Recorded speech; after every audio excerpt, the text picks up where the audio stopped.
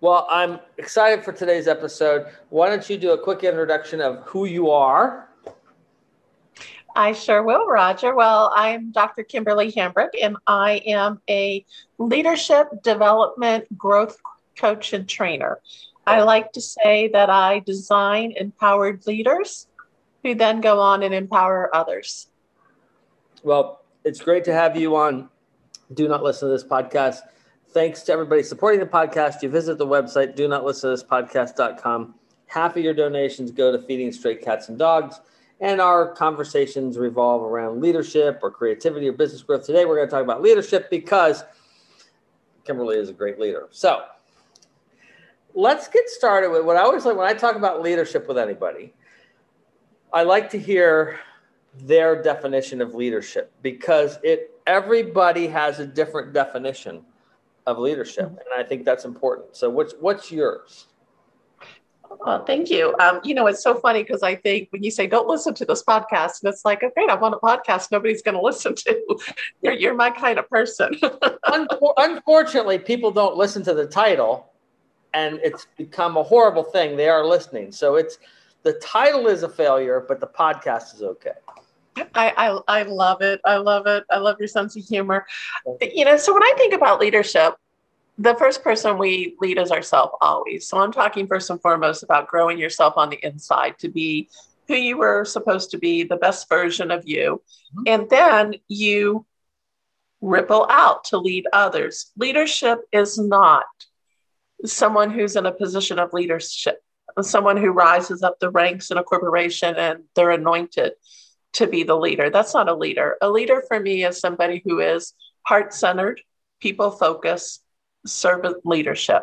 It's really about adding success to others. And when you do that, you're creating a legacy and a life of significance.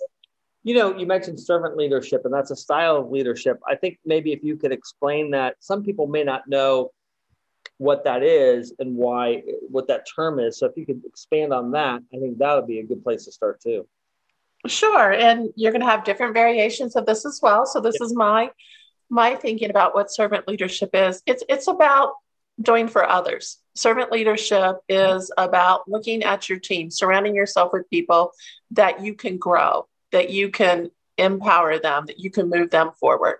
It's not about me growing my own abilities, my own bank account, my own clout. Servant leadership is really doing unto others and for others. I think that's a huge distinction. I think when people hear the term, they're not too sure. And sometimes they think it's overly religious. And there is some religion connection to it, but it's not. It really is about, in my opinion, it's this approach of being of service to others.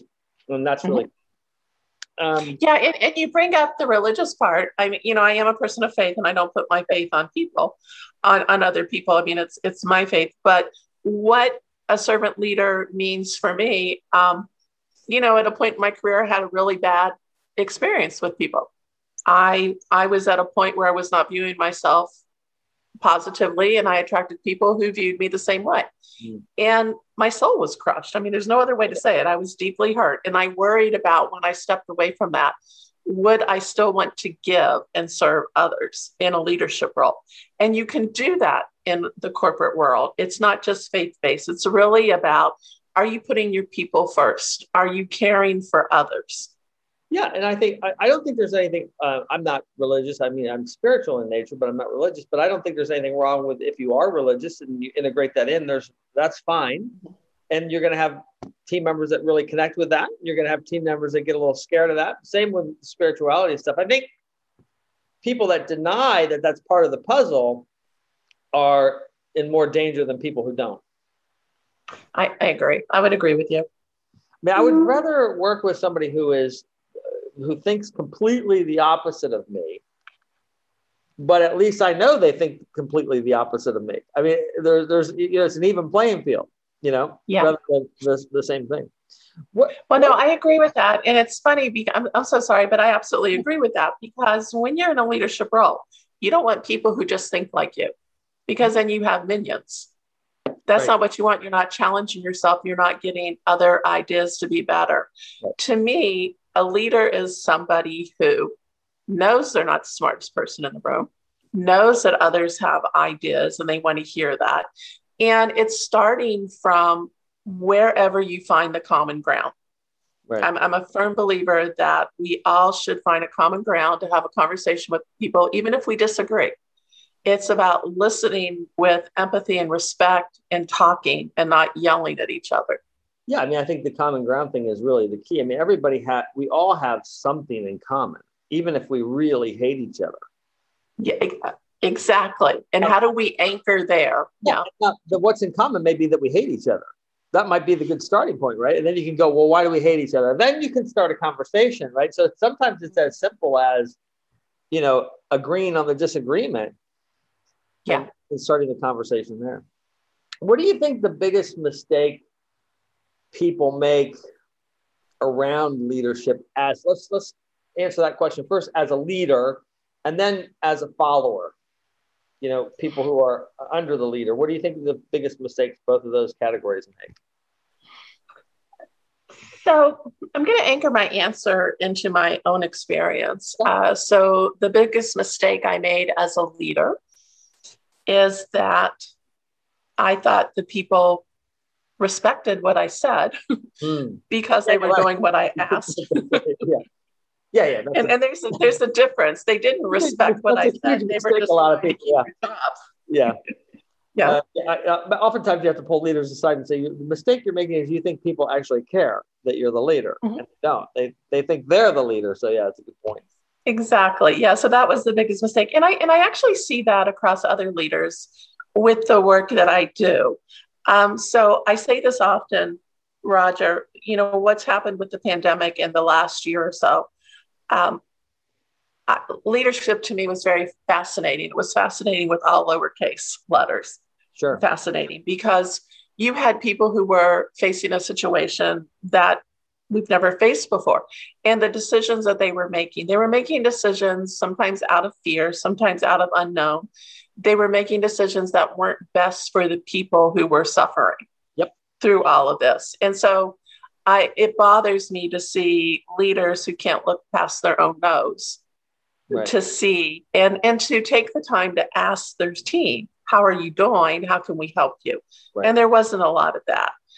From a follower's perspective, I think following somebody blindly and not thinking that you have a voice and have an opportunity to speak, that bothers me. I think you're right. I think following somebody blindly is just as bad as always being anti-authority. Mm-hmm. Yes.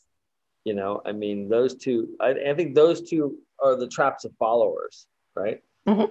I mean, it's easy to be anti-authoritative as a follower because you'll get attention and free food. But even if you win, then now all of a sudden you're the authority. Yeah.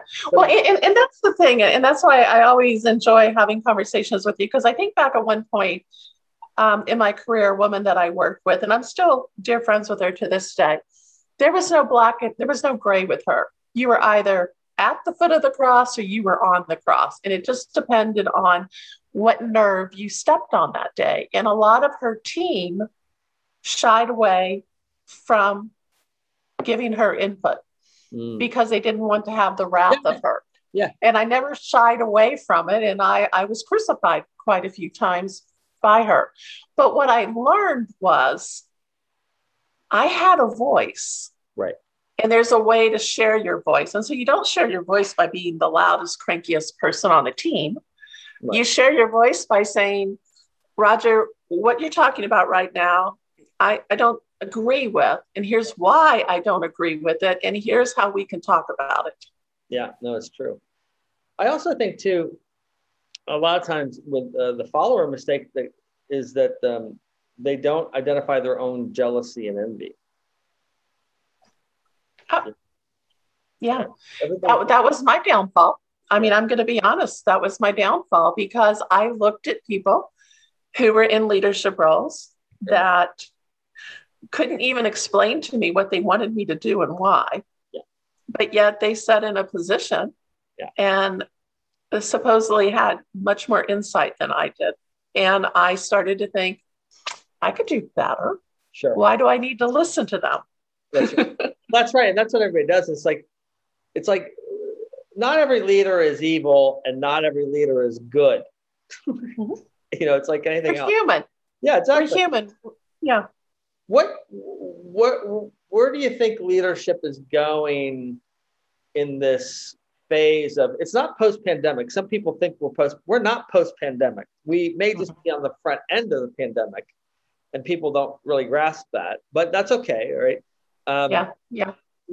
Where do you think leadership is going in this macro problem, of a pandemic?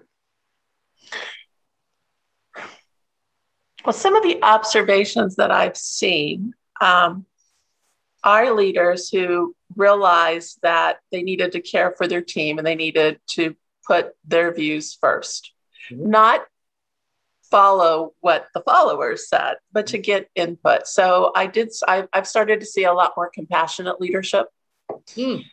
It's not that they're not about the bottom line. If you're in charge of an organization or a team, you have to be responsible for the bottom line. Bottom line all the time is money, bringing in more money. But if you're burning out your team, if your team is struggling with things, it's going to impact your bottom line negatively. So I am seeing more compassion from leaders that I hope doesn't go away whenever we do fully emerge from this and get back into the office. What tip or piece of advice would you give to somebody who was not necessarily a compassionate leader, but has found themselves that they need to be?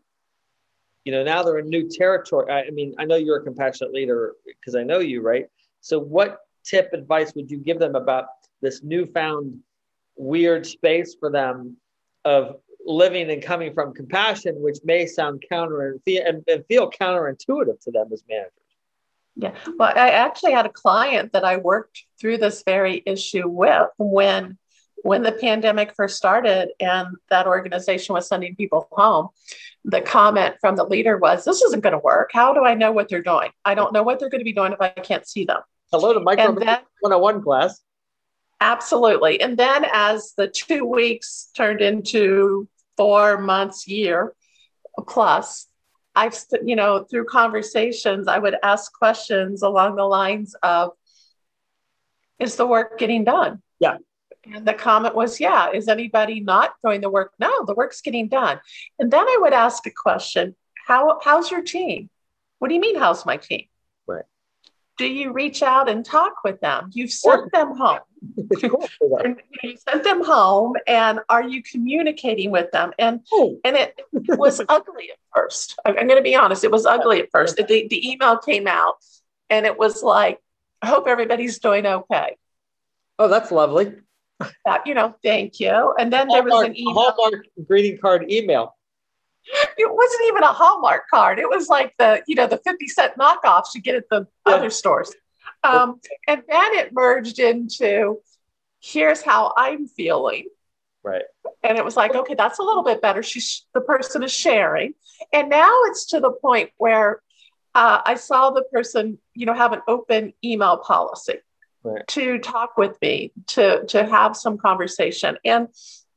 But probably the biggest examples that I saw, the two contrasts of this were a CEO of a multi-million-dollar company who truly put the people first, who truly said, listen, we're not going to meet our targets this year. There's no way. Right, it doesn't matter. It's okay. You're okay. Yeah, and we're stressing about them. So, figuratively taking the targets, crumbling up, throwing them on the floor and saying, let's set realistic ones. So what that CEO did at the time was to say, I get that I'm causing you stress, and this isn't important. What's important is let's do the best we can with where we are. Right. And then I observed another CEO who, you have to make difficult decisions. And I'm not saying that you didn't have to make the difficult decisions last year, but the CEO strung the employees on. Oh. Everything was great. Everything was fine. No one's going to lose their job. Then they started to hear, we're thinking about reorganizing. And it was like months and months later. And then all of a sudden I call you on the phone, Roger, we have a Zoom call, and it's like, hey, you're let go as of tomorrow. Right. And So I have a problem, and I still do, and I had a problem, even if you found yourself in a difficult situation, to make those difficult decisions, to not do it in a way that had an ounce of compassion. Yeah. No, I think that passive aggressive stuff kicks in easier on remote working than in the workplace environment. I think that, I think the good news is I think bad leaders are getting weeded out. I absolutely do agree with that because, as I said earlier, you make it to a leadership role doesn't magically make you a leader. Correct. But if you're not equipped to be in a leadership role, the cracks start to show. And again, that's where I talked about the person that we first and foremost lead as ourselves. I have a mentor who says that he struggled earlier in his career because he was bigger on the outside than he was on the inside. You got to do that internal ugly work. And I mentioned it earlier, where I attracted people who viewed me the same way I viewed myself, which was not positive. So I had to take a pause and I had to stop and I had to say, come on, you're not that bad. Let's look at what is good about you. Yeah. Well, I think that's a good point. Well, what would you want the person who's listened to the episode all the way through, what would you want them to take away from this episode about leadership or servant leadership in general, that you think is the takeaway that they need the most?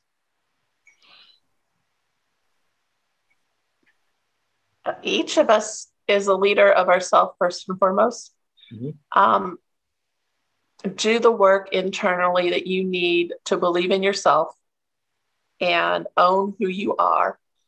And if you are blessed enough to be in a leadership role, to show others the path forward, take the light off of you and put it on them. Don't ever be so ego-driven or concerned that somebody who's on your team will surpass you. That's what you should be doing in a leadership role. You should be growing people to be better than you and carry it forward. Well, that's fantastic. And thanks again for coming on. I always love chatting with you. Oh, my pleasure.